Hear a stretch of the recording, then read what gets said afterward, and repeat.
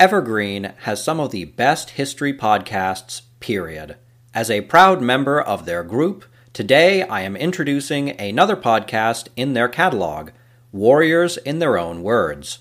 Warriors is a gripping show that presents first-person war stories from veterans. Interviewees have served in every major American conflict from World War I to the present day. These episodes present an unfiltered, raw depiction of what war is really like. Warriors in Their Own Words have kindly shared with us an interview with Seaman First Class Richard Coombs, who served in the Normandy landings. Once you're done listening, I highly encourage you to follow their show and others within Evergreen. Hi, quick message from the team. This interview is a visceral recounting of the invasion of Normandy. It follows a boy as he crawls up the beach past the chaos and destruction in one of the most pivotal moments of American military history. We believe this is one of our most powerful interviews yet, but there are brief mentions of gore, so listener discretion is advised.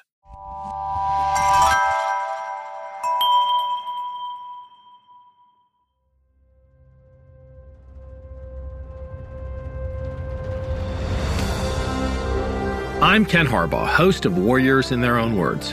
In partnership with the Honor Project, we've brought this podcast back at a time when our nation needs these stories more than ever. Warriors in Their Own Words is our attempt to present an unvarnished, unsanitized truth of what we have asked of those who defend this nation. Thank you for listening, and by doing so, honoring those who have served. Today, we'll hear from Seaman First Class Richard Coombs. Coombs served in World War II as a Navy Seabee and was part of the first wave of the invasion of Normandy. We were sent over after boot camp, 4 weeks of boot camp and 2-week leave. And then I was sent to Pier 92, New York City. And I was sent over on the Queen Mary, Easter Sunday, with about, I believe it was 2,000 Navy men and 2,000 soldiers. And we knew something was coming up. And Queen Mary arrived in Scotland, Glasgow, Scotland. And they took us off there and they sent us to some Navy base, and they put a bunch of us in this room, and this ensign came out and said he's looking for 100 volunteers to go into Navy demolition. And he was looking for volunteers. Well, he asked for volunteers, but he only got about 10 hands to show up. And he says, we have to have this, so we're going to go from A to C. Your initials, your last name. So I was picked number 97. That was it. That's how I got Navy demolition. I had no idea what it was going to be. And a lot of the other fellas didn't know either. I was a Navy man. Demolition teams are made up of a lot of CBs. Anyway, we had a couple of weeks training over there, and the next thing I know, we were all put on trucks. And they sent us, I think we drove all night. It was getting close to June, and we knew something was up. And we arrived down there, I think it was Weymouth or Plymouth, England. And this is around June the 5th. And the next thing I know, the trucks pulled in. There was a priest blessing the trucks. He said, this is it, fellas. And we knew right away something was up. So they put us on LCTs. An LCT is a landing craft tank. I believe, now I'm trying to remember back many years. I don't know if there was one tank on there or 2 tanks, but it took our crew on there with 13 men. We had 5 Army men and 8 Navy men in the crew. But there were also other soldiers on there, and that's what we crossed the channel on. We started out on the LCT on June the 5th. I forgot the time. We got about 1/4 of the way there, but the channel was very, very rough. I think General Eisenhower must have told us to turn around and come back. Just a seaman at the time. You don't know what's going on. All of a sudden, everything turned around. If you can just imagine all these thousands of ships all had to turn around. Unbelievable. So we came back and we stayed a few hours, and the word was it was getting close to June 6th. And we were told to go over again. When we start crossing the channel, I remember sitting down there. I was impregnating my boots with, I said, what are you guys doing? They're impregnating their boots with gas. And we thought we might get hit with gas. And he kept rubbing. I must have rubbed on my shoes for hours. I put it on there just like I saw everybody else putting it on. But when we jumped off the LCT onto the LCP, I knew this was it. And you could take a look at everybody's face. They're dead serious.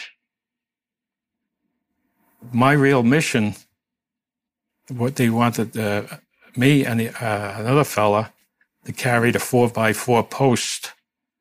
They were about 8 feet long, 4x4 post. And we were supposed to position the post in a 50-yard gap. He was supposed to place it here, and I was supposed to place it here if you got up the beach. We never got that far. We're going to be in the first wave.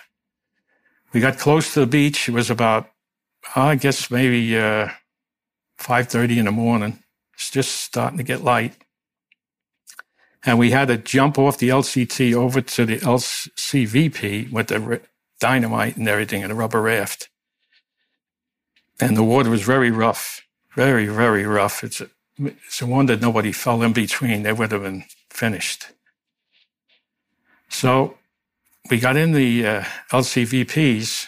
There were 16 of them, and then we started going around in a circle. And then all the LCVPs were full. And then all of a sudden, they all straightened out in a straight line, and we started to head toward the beach. But anyway, it must have been about 6 o'clock in the morning, and there was a bunch of amphibious craft past us. It was the Rangers, and they all waved to us like that. And we waved back, and they went in before us.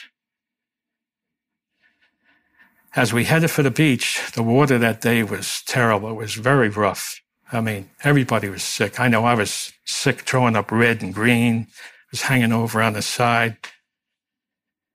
And all of a sudden, all hell broke loose. The battleships opened up with every gun they can think of. The missile launchers let go. It was unbelievable. The beach was being blitzkrieged. And I figured, well, geez, if they're hitting it that much, we'll be okay. The Rangers that went before us, I didn't see anybody standing. They were all laying down. I think they were all either wounded or dead. I didn't see anybody. I don't think many men made it at all. That's when we knew. Well, our 16 amphibious craft were spread out. I think 8 was going to hit Omaha. No, 16 were going to hit Omaha Beach. There was East Beach and West Beach. I think I hit West Beach. I didn't know this at the time. Over the past 50 years, I found out an awful lot. Well, as we started to go in, all hell broke out with all the firing from the ships and everything. And it was unbelievable. We thought, geez, there can't be anything standing. But I found out later that a lot of the battleship shells went over the beach, some hit the beach, and a lot of the missiles went over the land and went inland. So there was a German, when I hit the Omaha Beach, they were still alive up there in the bunkers, and they were shooting down right straight at us. Well, we started to go in, and I'm talking for my own amphibious craft right now, about 100 feet or 125 feet off the beach, we got stuck on a sandbar. And the gunner's mate, there's a coxswain piloting the craft, and the gunner's mate yells up. He says, I see you're up there. I see you're up there. And he yelled all kinds of curses I don't want to mention. I see us, and he opened up with the machine gun. And as he opened up with the machine gun, he started blasting the hill. And this kid went crazy. He was laughing like anything. And I said, oh my God, here goes nothing. But I was sick at the time. And I think everybody else was. So you guys got to get off. You guys got to get off. You can't go in anymore. So the ramp went down. And the first 5 guys in the front were the 5 Army engineers. They were all braced like this. They had the primer cord tied around them. And we each had Tetratol on us. They had the sacks of dynamite. Well, we all had to wade in the water, but as you hit the water was over our head. And it was, you ever see a beach with the waves going in? It was, well, I went to the bottom like everybody else, and we had these rafts, life belts, and I had to press it to come up. Well, I was really weighted down, and I had a carbine in my hand, and it must have stayed on the bottom of the water. Anyway, our job, me and this other young fella, had to put these markers up on the beach. We started to go in, and I found out a lot later that the 5 Army guys never got out of the water.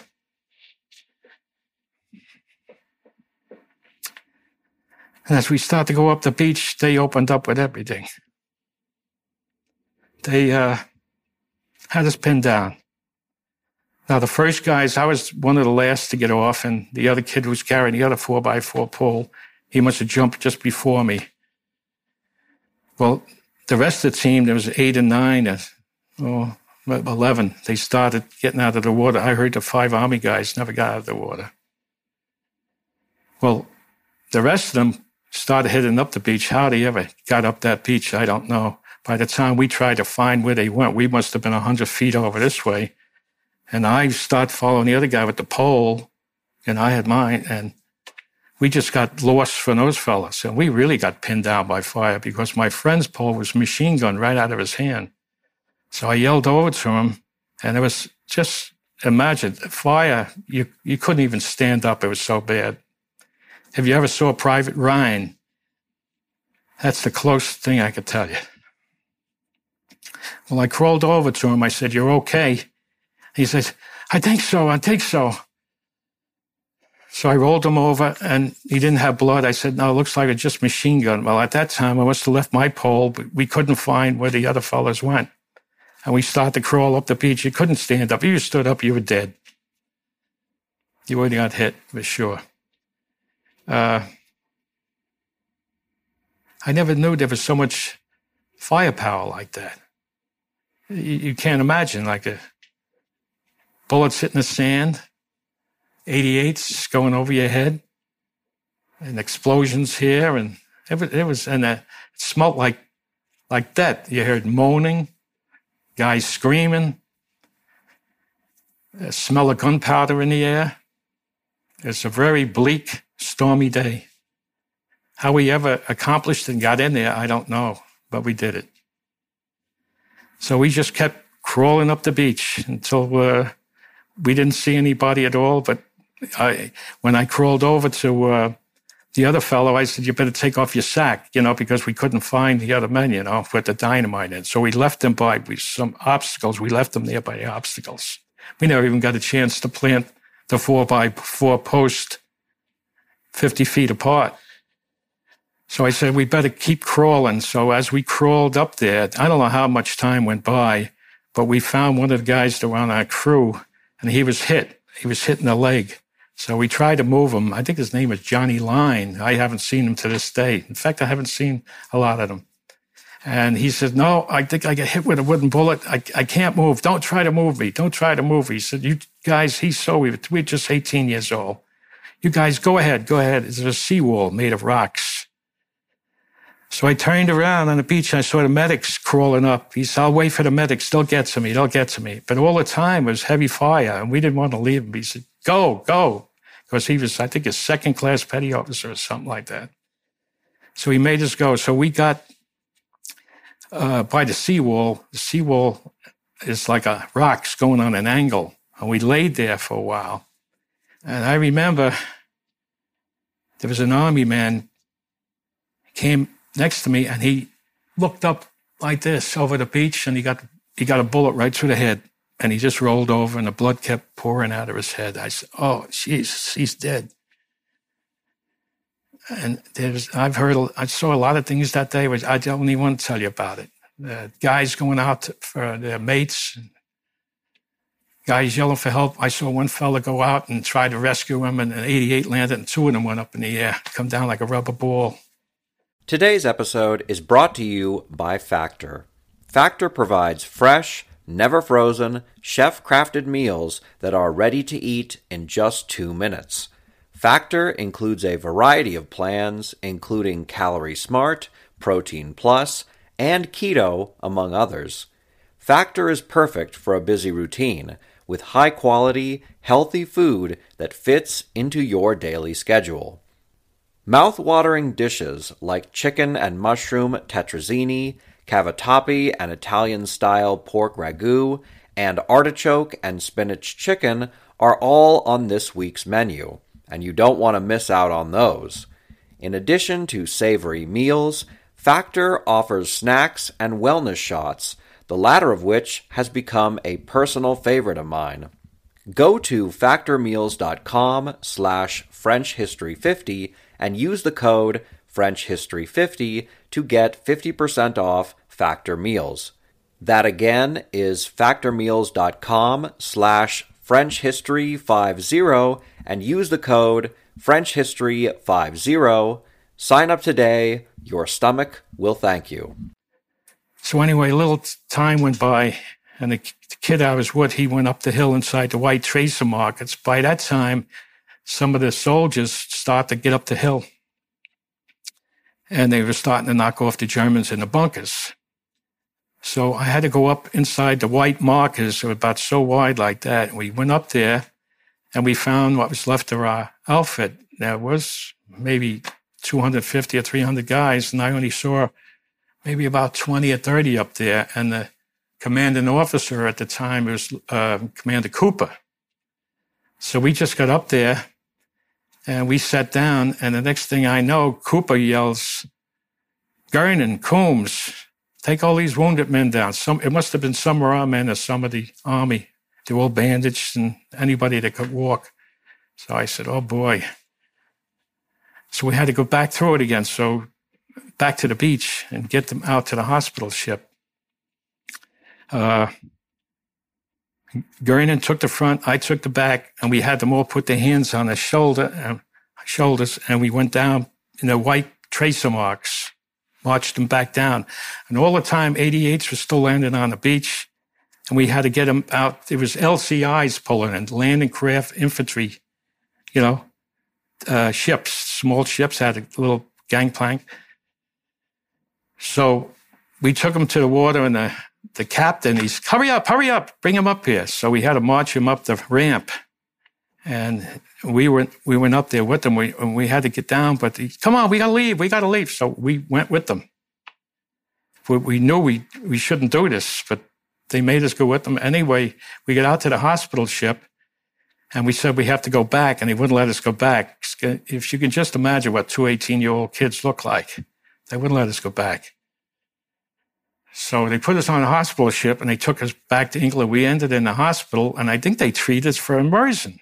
Like, say, but we told them we had to get back, but we were in the hospital about 3 days. I meant to tell you before that when we got out to the hospital ship, they wouldn't let us come back. And I think it was a couple of hours later when I woke up that I asked the Navy Corps man, the nurse, whatever you call him, whatever happened to that ship? Did the ship get back? And he told me something I don't even want to remember. The LCI, it was an LCI, Landing Craft Infantry. They brought the wounded out and were going back for more. It's a little one, has a little gangplank. He told me that he doesn't think it ever got back to the beach. He thinks an 88 sunk it. And I said, oh my God. But Commander Cooper sent us down with all these wounded men.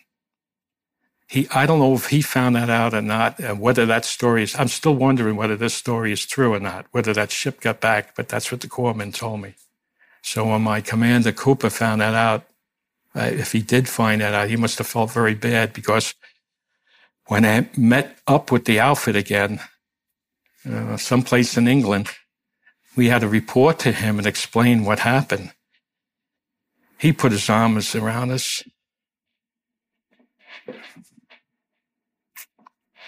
He was glad to see us. I don't know what else to say, but it was a real bad day. I wouldn't want to go through it again, but I feel as though it was something that had to be done. Somebody had to do it. If I did anything, I just helped bring some of the wounded down. And they had a good chance at getting me that day. I guess I was just one of the lucky guys.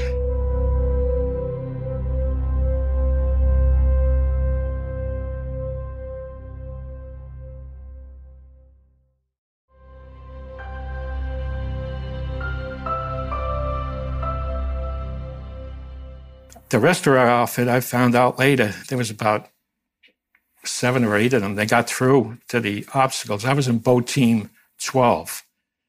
There was a chief petty officer in charge of us. His name was Barber. And we had the other Navy men. There was supposed to be 8 Navy men. There was 2 seamen, 3 seamen, and 5 petty officers. There was 1 chief petty officer, and 5 Army men. They never got out of the water. There's a book out on the market that was made out, called Naked Warriors. And if you read that book, they'll tell you about Omaha Beach that day. And my unit broke through. I don't know how they did it.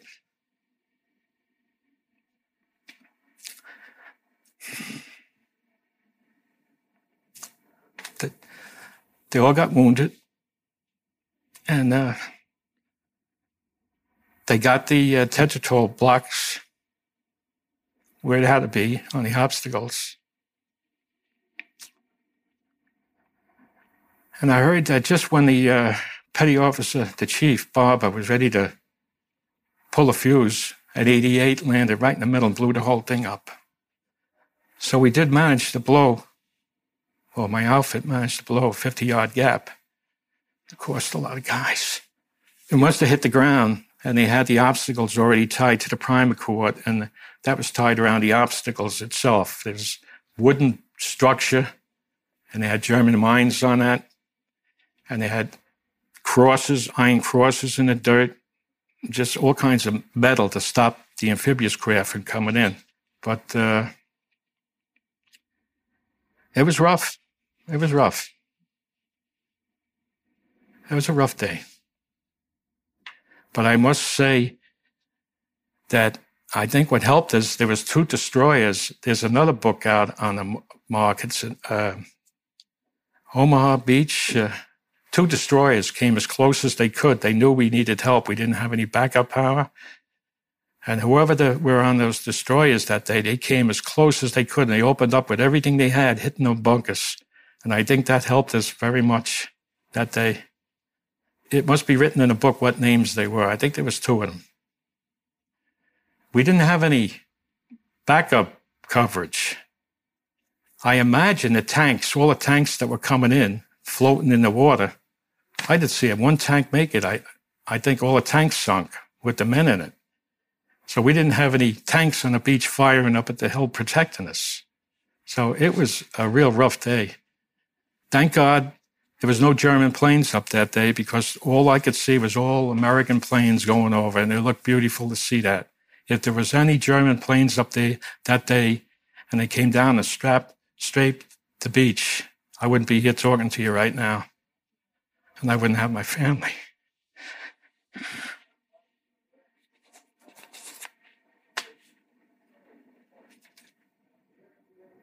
I would say that was a pretty dangerous job. Oh, yeah. We had no idea how much fire we were going to get. They threw as much as they could. They threw the book at us. And if you saw that picture, Private Ryan, you'll hear one of the soldiers say, "Give us a chance." They were all hiding behind the obstacles, the ones that weren't blown. Not all the obstacles got blown that day. From what I understand, there was five gaps, 50 feet. I don't know, on East Beach and West Beach. I don't know where they were. Now, you got to realize we were just 2 young kids and trying to do the job there. A miracle saved us. I think that day, if I moved to the left or moved to the right, an inch this way, an inch that way, something would have hit me. And I think somebody was watching over me and the other kid. And that's my story. So we ended up in the hospital in England. I was one of the lucky ones, I guess. But I feel bad that I never got back to the beach, though. That's something you don't want to do. So I believe the rest of the men who stayed there for another 30 days. And I believe the next day they blew out the rest of the obstacles on the beaches. We lost a lot of men that day. And I would say that first half hour was hell. I wouldn't want to go through it again.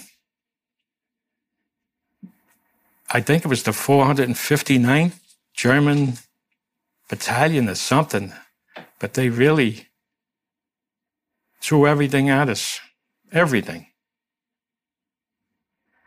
But we all got lost going up that beach. The firepower was it was a rough day. To be honest with you, how many of those guys are alive? I think they should have been given the highest medal that I can think of if they did that job. A lot of them were wounded out of that. We did have one fella killed running around, putting the charges on.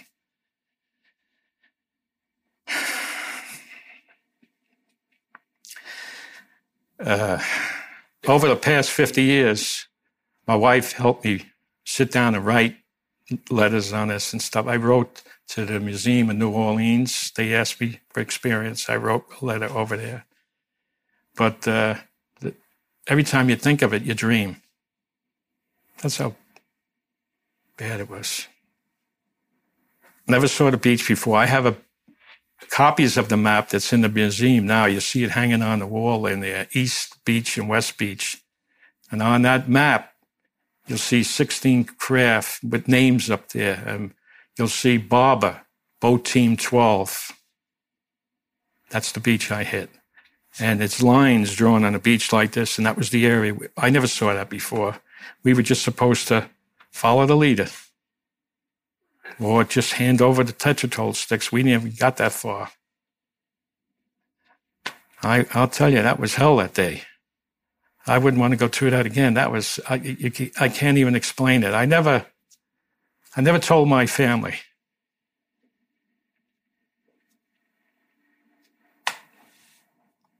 But they'll know now. My wife helped write the letter with me. She did all the writing. And we sent it to New Orleans, the Eisenhower Institute, I think it is, something like that. They wanted anybody that was in combat so the future generations would see what it was like that day. I guess I mentioned it from time to time, you know. Try not to talk about it. Even when I got back to the States with the fellows, the guys didn't want to talk about it. When we got back to the States, we had a lot of casualties. We went back to Fort Pierce, Florida, if you want to know that. And it made instructors out of us. I was put in the small boat crews, taking care of the amphibious craft. They were putting other teams through. And I was down there for a little while taking care of the amphibious craft. I was like a diesel mechanic. And then I think about 9 months later, the last teams were going through, and they asked some of the demolition guys who went through this combat who wanted to volunteer. So I think they got about 30 fellas to volunteer to go out to the Pacific that were on Omaha and Utah, I guess. And they went with UDT 25. And I think they were getting ready for the Japan invasion. But thank God that invasion never came off. I was hoping to meet some of them, but I don't know. I don't know how many fellas we got here this weekend. Maybe 10. Yeah. 10 or 11. There's a whole bunch of names on this plaque that were being awarded. And I don't know where they all are. Over a period of 54 years, they must have died normally, or there's some out there. But I'd like to tell them, if they're listening,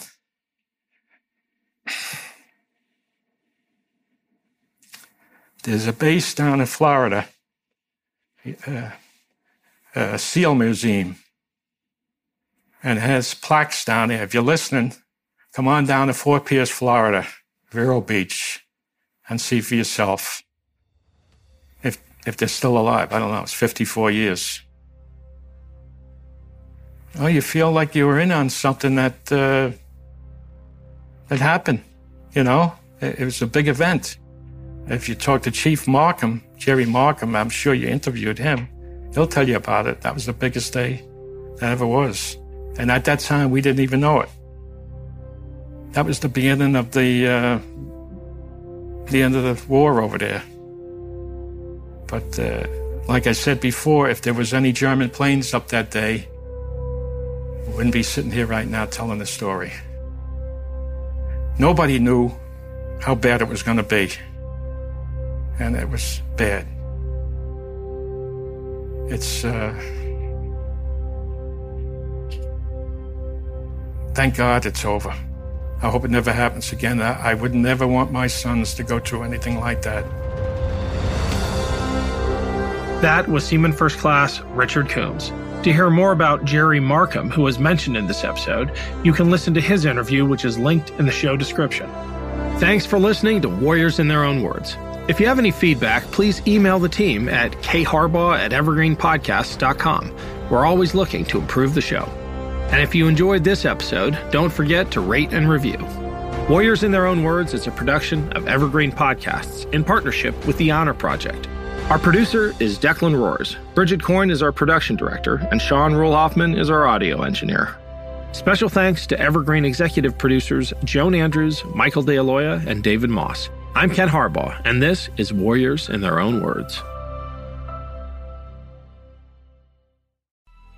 Coming up on 5 Minute News, I'm Anthony Davis.